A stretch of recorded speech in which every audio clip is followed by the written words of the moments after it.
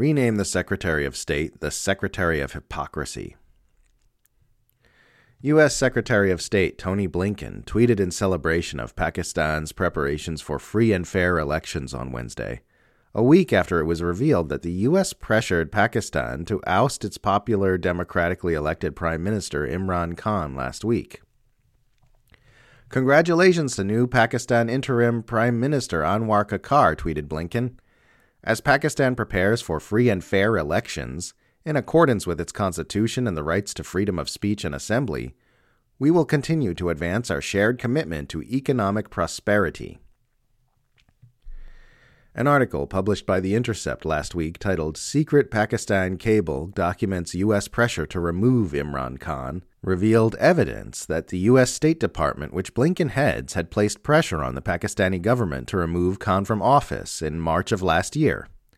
A leaked document reports that State Department official Donald Liu issued blatant threats to Pakistan's ambassador to the United States that it will be tough going ahead for Pakistan if Khan wasn't ousted, but all will be forgiven if he was, saying the U.S. and its European allies didn't like the Prime Minister's, quote, aggressively neutral position on the Ukraine war. The following month, Khan was ousted in a no-confidence vote, and he now sits in prison, officially barred from politics for 5 years. The authenticity of the document has been begrudgingly confirmed by Pakistani officials opposed to Khan. Yet prior to its publication by The Intercept, the U.S. State Department had denied what was revealed by its contents on multiple occasions. Last month, State Department spokesperson Matthew Miller said unequivocally that the United States does not have a position on one political candidate or party versus another in Pakistan or any other country, which is plainly contradicted by the revelations in the document. Obviously, if you've got officials from the world's most powerful, violent, and destructive government telling your country it will be tough going ahead if its prime minister is not removed from power, but all will be forgiven if he is, that's brazen interference in the democratic processes of that nation. Yet here is the head of the State Department babbling about the wonderful free and fair elections in Pakistan.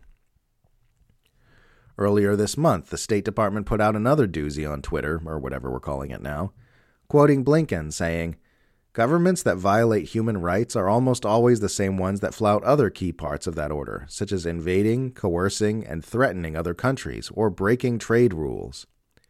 All of which the U.S. government, of course, does regularly.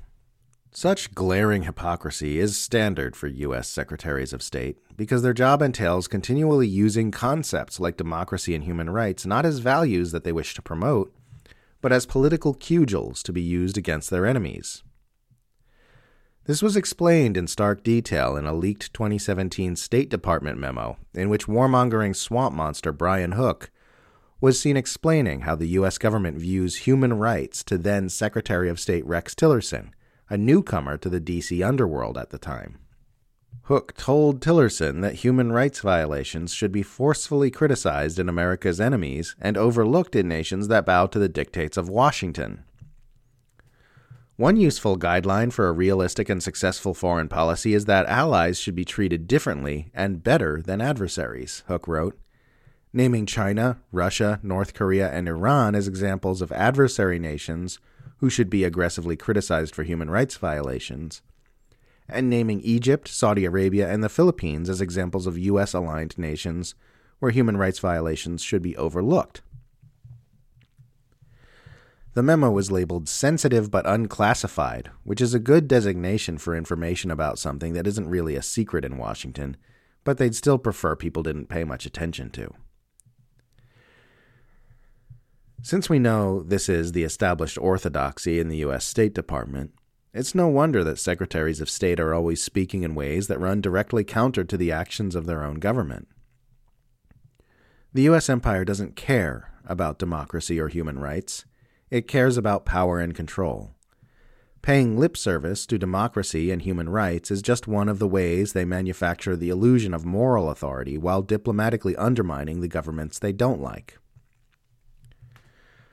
For this reason, it would perhaps be better to refer to the State Department as the Hypocrisy Department, and the Secretary of State as the Secretary of Hypocrisy. Or maybe the Secretary of Hypocritical Finger-Wagging, if you want to get fancy about things. The State Department was originally meant to be the counterpart to the War Department.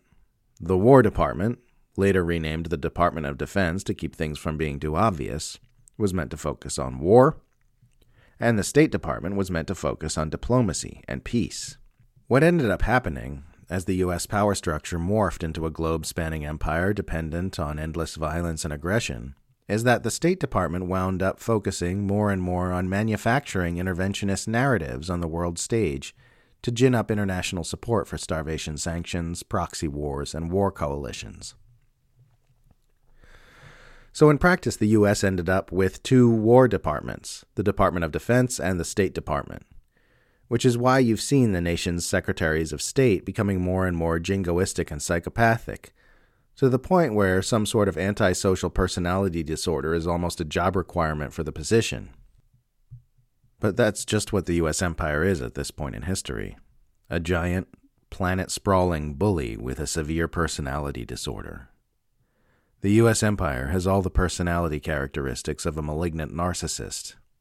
It sees people as resources to exploit instead of as humans to relate to. It communicates to manipulate and control rather than to connect and understand.